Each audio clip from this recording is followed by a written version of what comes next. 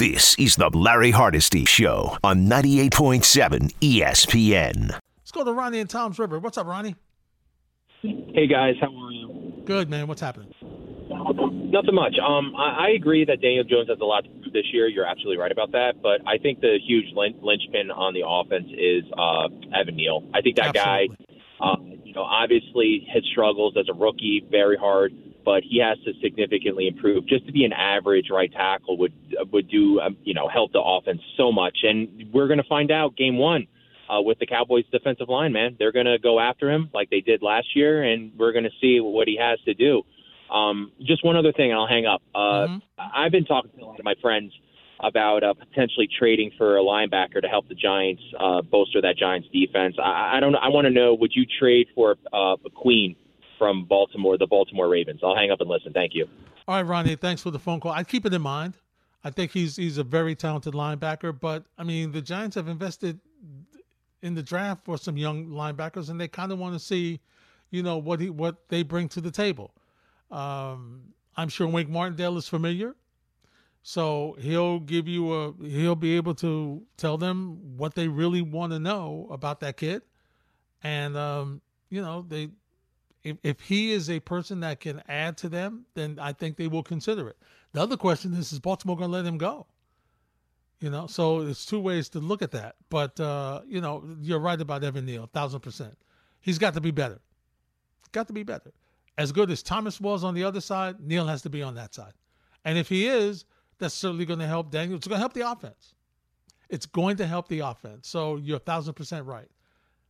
He's got to be better. And he's one of the people. But the quarterback has the ball in his hands so much more. That's why, as you agree with me, it's a big year for Daniel Jones. Can he get the ball down the field without turning it over, as he's done previously? Now, to his credit, his turnovers have been cut back. Even before Daboll got here, his turnovers dropped some. And they managed him extremely well under the Giants offense last year. Runs, short gains, stuff like that. That's what they did. Worked great for them. Worked great. They were able to, because here's what they were able to do. Their defense was able to hold them close. All they had to do was make a couple of plays, get some drives late. Boom, they win games. And this year now, they have an option.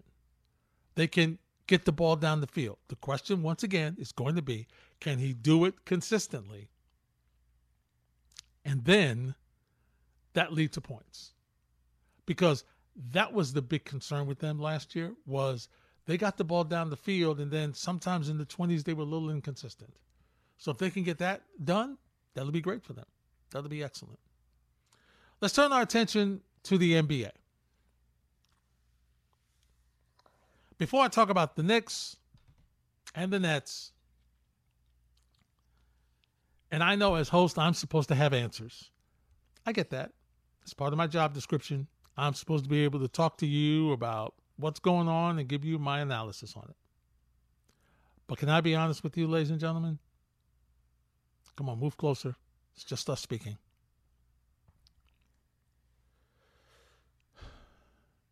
Can you tell me what the heck is going on with the NBA Cup? Does anybody have a reason why the NBA has decided, hey, let's do an NBA Cup in November, and then it just can't be. And then as I read it, the championship game is in December, but you end up playing the same team at the end of the season. Help me out. What?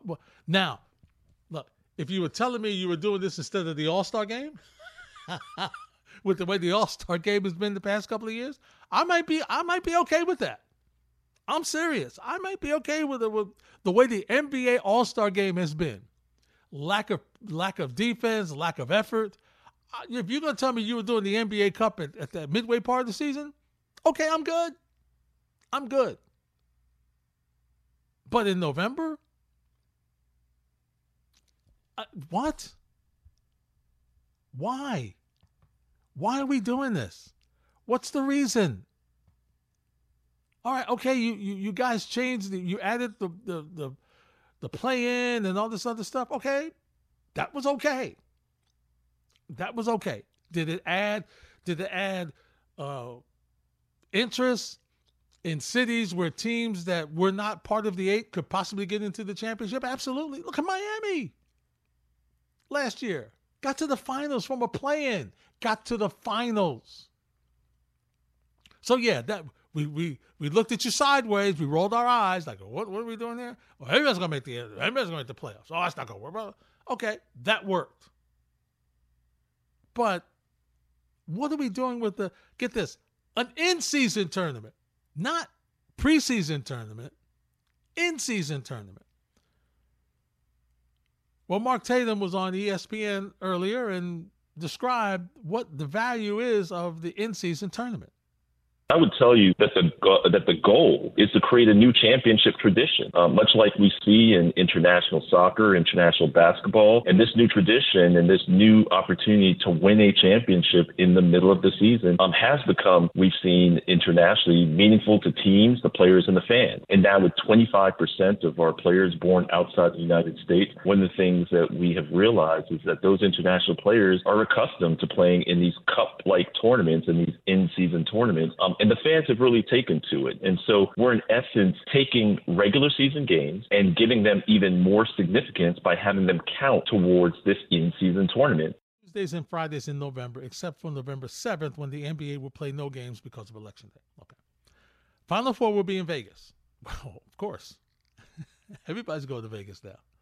Remember, not that long ago, we can't have any professional teams in Vegas. Oh, my God, the betting, the improprieties. Oh, we just can't do it. Oh, no, it'll ruin sports. We can't have professional sports, okay, for college sports, because that's already ruined. But no, professional sports, no, we can't do it. No, it's going to be, no, we can't. Final Four will be in Vegas.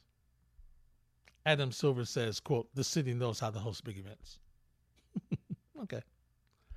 All right, so they'll play one game against each other. The 6 group winners will make the quarterfinals, as will the best 2 second-place teams from the groups. All right, they were chosen. Here's the groups. Ready?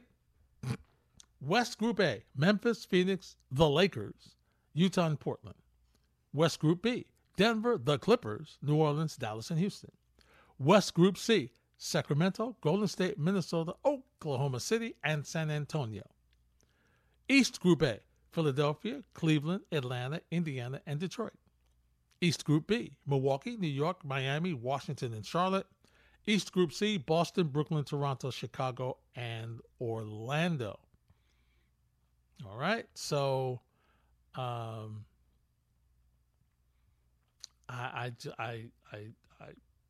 don't get it. I don't get it. Tournament payouts for players on standard contracts will be $500,000 apiece for those on the winning team, $200,000 apiece for those on the runner-up, $100,000 apiece for those on teams that lose semifinal games, and $50,000 for those on the teams that lose in the quarterfinals. Two-way players on any of those teams are eligible for up to half those amounts, depending on how many games they spend on the roster during the tournament. Okay. Maybe as I see it, maybe I'll warm up to it, but my thought process is, okay. So what? Big deal. What? Why? I'm still wanting to know why. When we return, Brian Windhurst was on the Michael Kay Show last week, and he talks about the Knicks offseason. We'll hear what he has to say and my reaction next on 98.7 ESPN. This is the Larry Hardesty Show on 98.7 ESPN. I was a little surprised by the Obi Toppin trade. Obviously, it got out there that he and Tom Thibodeau had that exchange, whatever it was, in the postseason. I don't know if it was non-recoverable because that guy was in your rotation. Mm-hmm. And I'm just going to be honest with you. I don't care if you give me 2 second-round picks or 4 second-round picks. The chances of getting a rotation player with a second-round pick is not great. They traded a rotation player for picks. I do think the DiVincenzo signing is very good value. Getting that type of player for that type of contract is good value. And I also know that they've been wanting to hold on to Evan Fournier because they're waiting to make a big trade. And I don't know if that big trade's going to happen. I don't think they do either. I'm not saying that they have it, that they know exactly what it's going to be, but I think that they want to leave their options open. Brian Windhurst on the Michael Kay Show last week, analyzing the Knicks offseason. Hardesty until 3 on 98.7 ESPN. Brian says the Knicks really are sticking to the game plan.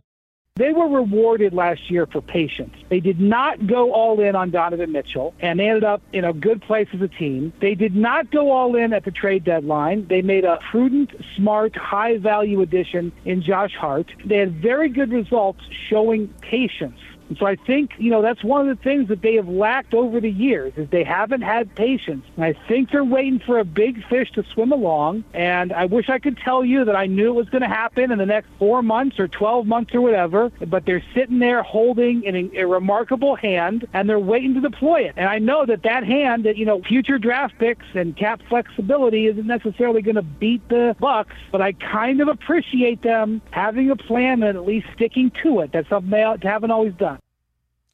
He's right. And this is something that we have criticized this Knicks franchise for over a number of years.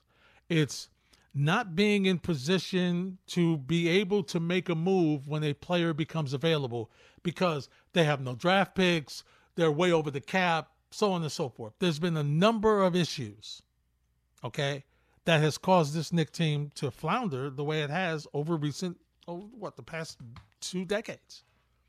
Okay, it is. And so while we criticize that, we want to criticize them because they're not getting closer, they're also not making a ton of mistakes either. So you give them credit for that. I do agree with Windhurst in that sense. But here's the issue I have with them. And I knew that Obi Toppin was done because he's not going to play anymore. And while I agree with Brian again that a pair of second-round picks does not mean that you're going to get a rotation player, was Obi Toppin really a consistent rotation player? I mean, he came in. How many minutes did he get? Okay, and I'm not saying all that's on Thibodeau or all that's on Obi. All right, Thibodeau wanted more from him defensively. And Obi wanted more minutes so he could run up and down the court and be his athletic self. And he thought he had done what he needed to do to earn that playing time. So I get both sides. The thing for me here is, considering that Toppin is now going to Indiana to play with Halliburton, it's a bad draft pick now for the Knicks. It's a bad draft pick because Halliburton is who you should have took. I don't know the thought process at the time. We're not going to come back with Julius Randle, blah, blah, blah. Whatever the thought process was at that moment. Everybody and his cousin thought that the Knicks were going to take Tyrese Halliburton and make him the point guard that they had so desperately needed for years and years and years. And they didn't. They took Obi Toppin ahead of Halliburton. And so now Halliburton has improved to the fact that he's got a nice, healthy extension because of his ability to play. And the guy who was in the same draft as who you took, is now playing alongside him in another city. It's a bad draft. So now you turn your attention to what are they going to do? And come on, rumors are endless. Really, when you think about it, they're probably going to end up with the same team that they had last season. Pretty much. Which translates into, like what, a a fifth round record, right? The number 5 spot in the postseason, where you have a shot to win the opening round and then move into the second round and hopefully win that round and go a little farther. But I got to say this. I love what Mike Vaccaro wrote in the Post. And I'm a Anunoby big fan. And he put out a column that the Knicks should move RJ for Anunoby. I would do it tomorrow. Matter of fact, I'd do it today. Because once again, it's the 3-and-D guy that you want. And he is a 3-and-D guy. Now, is Toronto moving him? I don't know. But I would love to have him on this Knicks team. I would love to have him. Okay? I think the acquisition of another Villanova product, DiVincenzo, is we know what he can do. He's a 3-point maker. You need it. Now you need a 3-point maker like that. You do. So I like that acquisition. So that's good. Hart, I think, you saw what Hart can be. You saw what Hart did for the team last year. He's excellent. But the Knicks now have to find out if this is where they're going. Will they run it back? Now, are they going to start the season with Fournier sitting on the bench with all that money? Yeah, I guess so. But I would think that they're going to try to make a move to get him off the roster and to get somebody better. Because he's not going to play. I mean, he didn't play last year for most of the second half of the season.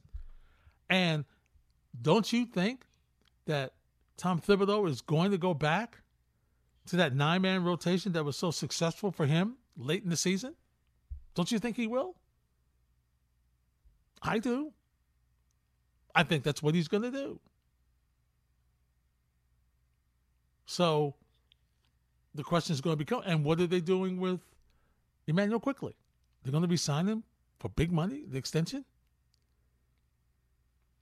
And Josh Hart signed for 1 year.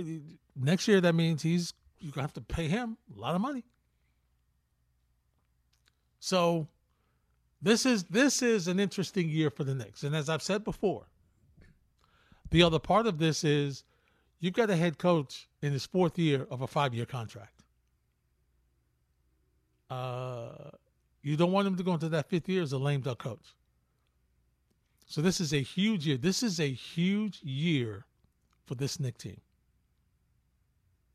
From the coaching standpoint to what are they going to do personnel-wise? Are they closer to Milwaukee? No. Are they closer to Boston? No. Are they closer to Philly? I got to see what else Philly does. Are they coming out of the East? I don't see it. Unless they make some more moves, I don't see it. So I know most of you, when we've asked you, you want patience. You're like, we're run it back. Run it back. We don't want to just throw anything out there. And from that standpoint, I agree. You don't want to just throw anything out there. You want to make a prudent decision. You want to be in the position where this team looks like it's a championship team. Right now, it looks like a very good playoff team. Of course, anything can happen when you get into the postseason. I get it. I know. Look at Miami, so on and so forth. I understand. But Miami's going to get better. Be it Damian Lillard, be it something. They're going to make another addition to get better. All right? Boston has already improved. Milwaukee's going to do something else. Philly's going to do something else. Cleveland is a year better, and they will learn from how badly they got beat up in the postseason last year. And I don't think they will get beat up like that again this coming season. You learn from experience in the postseason. Young teams learn. Coaching staffs learn. Front offices learn that you need something else. So Atlanta has made moves. So you're not guaranteed a number 5 spot just bringing the same folks back. You're not guaranteed. So I'm not sure what's going to happen, but I do know that they need to attempt to make a better move. And if it's not the right move, then okay, we'll deal with that. We'll deal with that. But, as Brian Windhurst said, they have an expiring contract in Evan Fournier that they can use to try to get better. And I hope they do. Your calls are next on 98.7 ESPN. This is the Larry Hardesty Show on 98.7 ESPN. Sal is in Brooklyn. Sal, you're next on 98.7. Larry, good afternoon, Larry. How you doing, my brother? I'm doing great, Sal. How are you? Long time. Excellent. Yeah, we listen. We've been around with the Knicks, man. Yeah. You know it like I know it, man. They've given us a good year, but status quo don't work. I mean, to think you could come back with the same thing and go further than just getting our appetite wet with a playoff run, that's not the move. You got Quigley, you got Grimes, you got Fournier's contract, you got draft picks, and you got R.J. Barrett, who's, if he's a stock, now's the time to sell when he showed you a little something, because we know where that stock is going to, it goes up, it comes down. So sell high, and hopefully you can get enough out of that to find that one other piece right now to go with Randall, to go with our backcourt. I'm losing names now because Brunson, you get me nervous, Larry. Come on, Sal. But it's just the thing to do with this Knicks team. Don't come back the same way. You got this kid, Charlie Waters, breaking in. They're following him in the summer league, 19 years old, 6'6", with a nice wingspan who can play some D. You never know where this kid can go. So by getting rid of the Quigleys or the Grimes, it's not going to kill you. These ain't game breakers that you say we can't afford to lose them. I know they're extra pieces, but you can afford to lose some of that lower stuff, some of those lower tier players, to open something up to try to get that really, really dominant player that this team needs to take it over to the next level. Just watching them, but they gave us some fun. We enjoyed them, but they're not ready yet. You know that, and I know that. No, you're right, Sal. Always good hearing from you, my friend. They need some work. There's no question about it. Everybody knows they need work. They're not where they need to be. Are they at least entertaining? Yes. Are they at least a team that you're not embarrassed of? Yes. Are they a team that, as I said, right now is a playoff team in the middle of the pack? Yes. They're not a play-in team.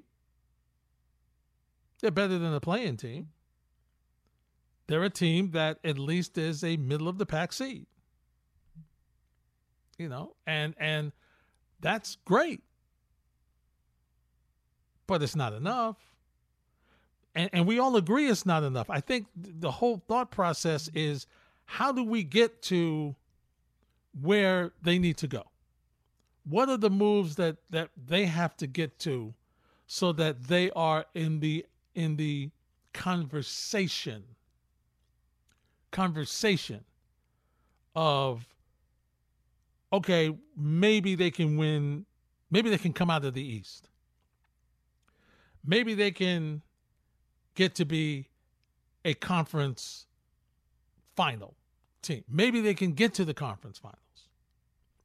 Okay, what do they have to do? And do you have confidence that this group can do that? Do you have confidence that they can make the right move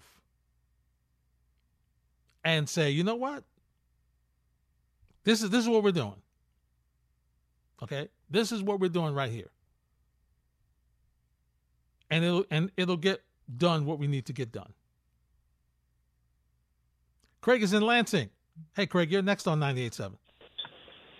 Hey, what's happening? Yeah, I heard you talking earlier about Zach Wilson, and I just, I always think, well, with as much as they've got invested in that team, they're going to have a good backup quarterback. And don't run me out of the building for bringing up Carson Wentz, because I'm going to tell you why I'm bringing him up.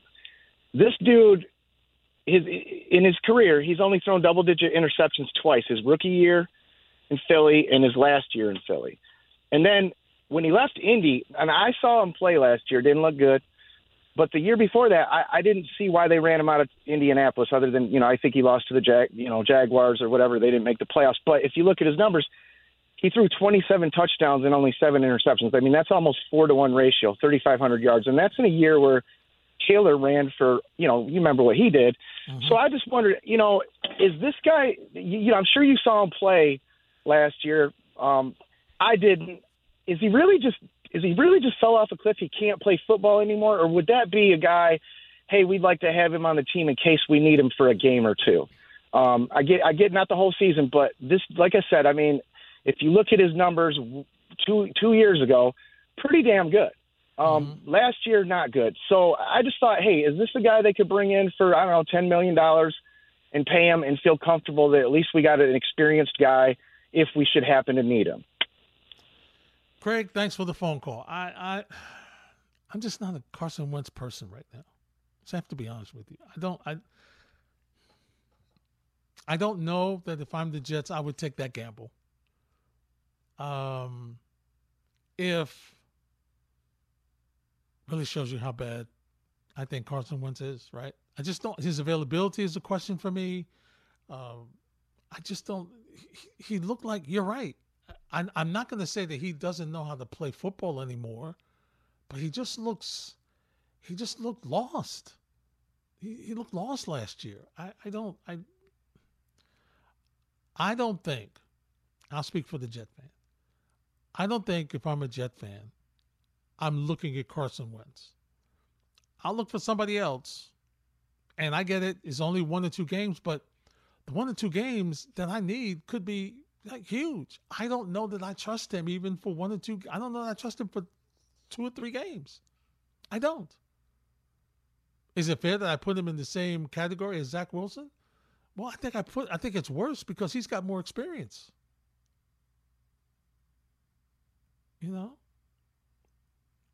So it bothers me. They need to upgrade.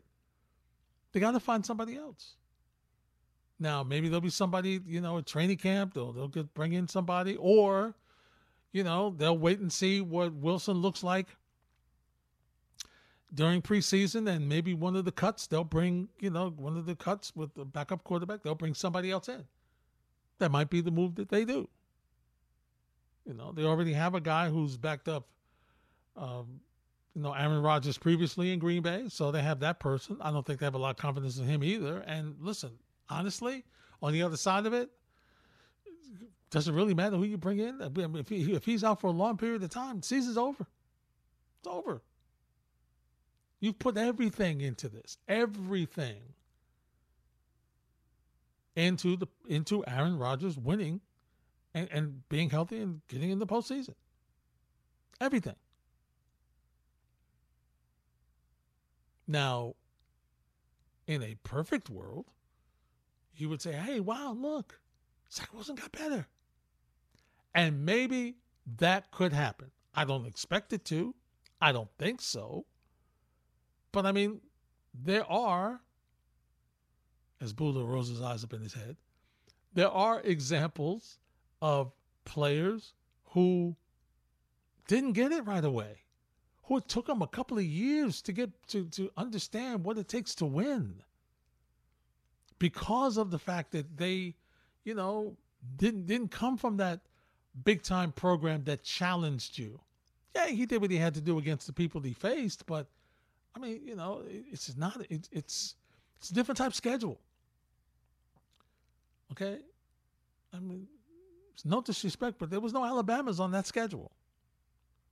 So that, and listen, that's not his fault. That's the Jets' fault. You have to look and see, okay, is he a guy that's going to be able to handle this because of the caliber of competition he faced in college? Is it an easier transition? And who knows? Maybe if they brought in a backup instead of just throwing him into the fire the first year, maybe he wouldn't have been this bad. Maybe he would be a little better. I don't know. I do know right now they're in the position of they had to go out and get Aaron Rodgers because they knew that having been not allowed to dress twice last year, that they couldn't start the season with him as a starting quarterback. And they were right because he didn't deserve it. He didn't look like he put in the hard work. And the other question in the back of your mind is, he was hurt again last year. He's been hurt both years. So that's another thing in the back of your mind. Does he have the ability to stay healthy? More of your calls are next on 98.7 ESPN. This is the Larry Hardesty Show on 98.7 ESPN. Max is in the Bronx. Max, you're next on 98.7. Sir, that's why you're one of my legends. Because you speak the real. You say trade R.J. Barrett, somebody with a brain. Because you know that has to be done, Larry.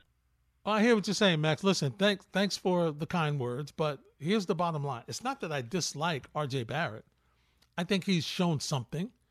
I think he had a rough last regular season, but he was better in the postseason. And as one of the previous callers said, Sal in Brooklyn, that's your last memory of him being better. So that's why if you're going to move him, you move him when his salary is high. And so, but I'm not just giving him away, okay?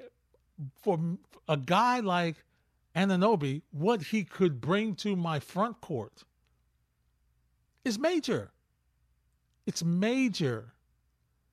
Yeah, I know I still got to deal with Julius Randle. Yeah, I know I got Brunson, who's unbelievable last year, who might go down as will go down as one of the top free agent signings in Knicks history because of how he put his imprint on that team immediately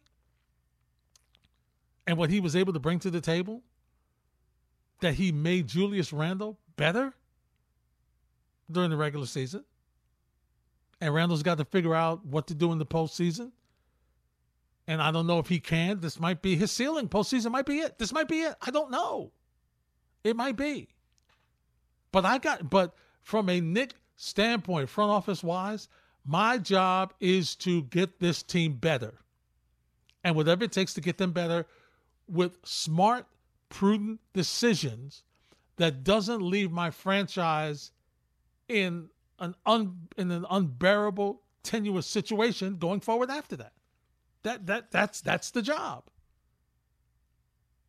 And you get paid a lot of money for that job to make those decisions. So am I happy that the Knicks are not just making the first deal that comes along, whether it's bad or whatever? Yeah, because that's what they've always done. I'm not going to depress you on a Sunday afternoon going down some of the bad moves in Knicks history. I'm not going to do that. We'd be here all day. So am I happy that they're taking their time in making the decision? Yeah. I'm happy with that. I'm okay with that. And if part of that decision means that we're moving on from R.J. Barrett, then okay, let's move on from R.J., but let's make sure we're getting something worth that's going to improve and not make us, it can't be a lateral move. It's got to be an improvement. Let's hear from Obi Toppin. Obi Toppin on his time with the Knicks. Had a great time with the Knicks. Obviously, it's been a dream to have the opportunity to play in MSG and obviously put that Knicks jersey on. But there was great players there, great coaches. Everybody was amazing there. But definitely super excited to have this new journey and start out here in Indiana. So, yeah, super excited for that. Obi Toppin is going to go down as a Knick fan favorite because of his athleticism. Okay, because he dunked, he was on the break, he was, fabulous. Won a dunk contest. But the bottom line here is, and it's not his fault, it's a missed opportunity in the draft for the Knicks.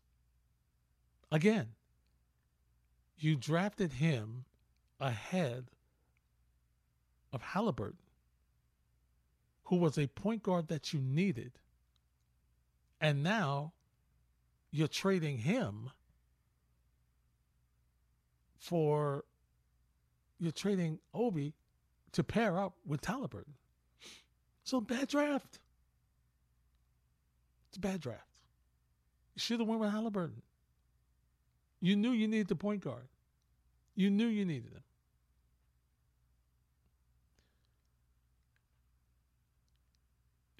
It's being a Knicks fan. So hopefully they'll get it together, and it'll be interesting to see what they do. Okay? Let me just say this. I'll talk a little baseball with you before I leave. Yankees and Cubs are tied at 1. Yankees batting in the bottom of the 5th. I'll say this real quick about the Yankees. The All-Star break is coming at a good time for them. Okay? Yesterday was a really good offensive day for them. I thought it might be a starting point where Stanton really starts to get going. 2 home runs yesterday. Today's a little struggle. And they just can't seem to really put a streak together where they score a bunch of runs. And I get that Aaron Judge is out, and I get that nobody knows when he's coming back. But as we get close to the deadline, this team has done enough without him to show you that you need to make some moves to help them out. You need to make some moves. I mean, Rizzo looks like he's starting to get going. I mean, Donaldson, who was gimpy earlier in the game, has been hitting home runs. I mean, at one point he had 14 hits and 10 of them were home runs. I know you guys don't like him. I get it. I understand it. But these are the veterans you have to rely on to get going. Glaber, DJ, these are the guys. But they need some help. So Cashman's got to do something. Pitching looks like it's coming back. Okay? Rodon didn't pitch badly in his first outing. You got Cortez will probably be back after the All-Star break. Domingo Germán's been great.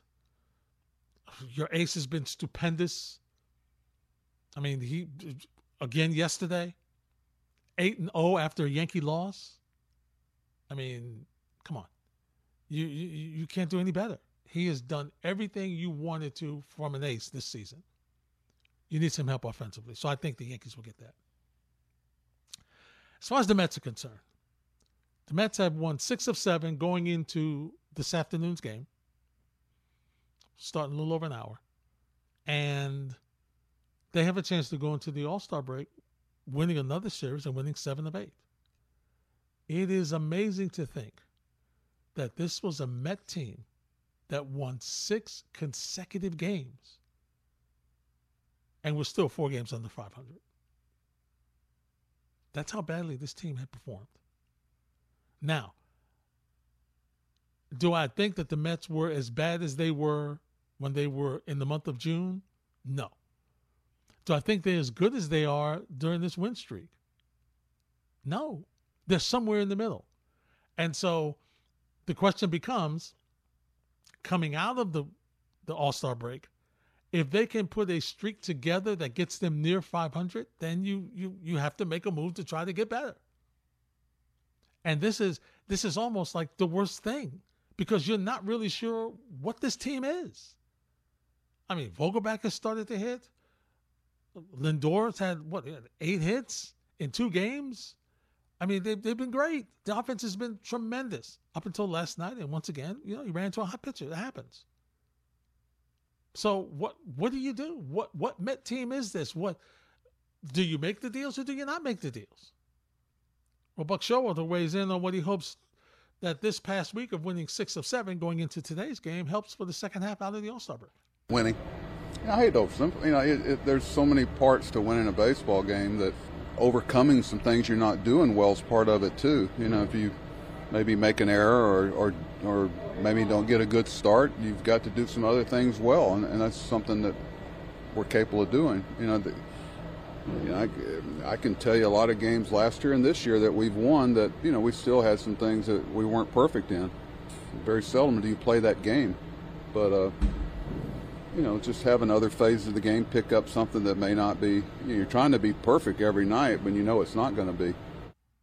Yeah, and I hear what he's saying. And listen, I'm not going to rehash it. They're playing better.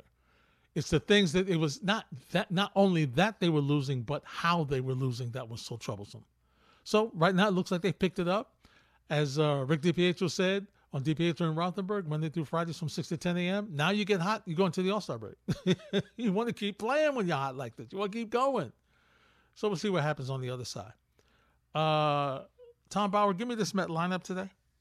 Oh, sure. So leading off in playing center field is going to be Brandon Nimmo. In left field, batting second's Tommy Pham. The shortstop, Francisco Lindor, bats third. Pete Alonso batting fourth, playing first. In right field, Jeff McNeil. How about that? Oh, God. Even better is the DH, DJ Stewart, batting sixth. The catcher batting seventh is Francisco Alvarez. Brett Beatty at third, batting eighth. And rounding out the orders, Luis Guillorme at second, batting ninth. And Max Scherzer's on the bump. Thank you, Tom. So, for me, Marte has just been struggling. He has really been struggling. I understand why you sat him down. I really do. He's come up in big spot opportunity offensively and just hasn't gotten the job done. It's total opposite of the way he was last year. Because I felt that the Mets would, if he hadn't been hurt, I felt the Mets would have done better in Atlanta and would have done better against San Diego. That's how good he was last year. Has not had the magic this year. So we'll see. Maybe he'll get hot in the second half and can take turns in carrying this team a little bit, because that's what they need. They need somebody that, you need that consistent play. Right field is a power hitting position, and you're not getting the power hitting stats from him. I always get concerned with Jeff McNeil in the outfield, a little better left than right. They got to get a DH. And listen, Vogelbach has been great. He's been great, but they got to upgrade at the lefty side of the DH, the righty side of the DH. Got to get an upgrade there. They really do. So we'll see what happens. That wraps up this edition of the Larry Hardesty Show for this Sunday afternoon, July 9th. We thank you for joining us, making us a part of your Sunday. Special thanks to my good friend Jay Bromley, who joined us in the 1 o'clock hour to talk a little NFL. Tom, Julian, thank you very much. We'll see you tomorrow night. We're doing a 1-hour show in for Dan Grassa to lead you up into the Home Run Derby. Up next, the conversation continues right here on 98.7 ESPN New York.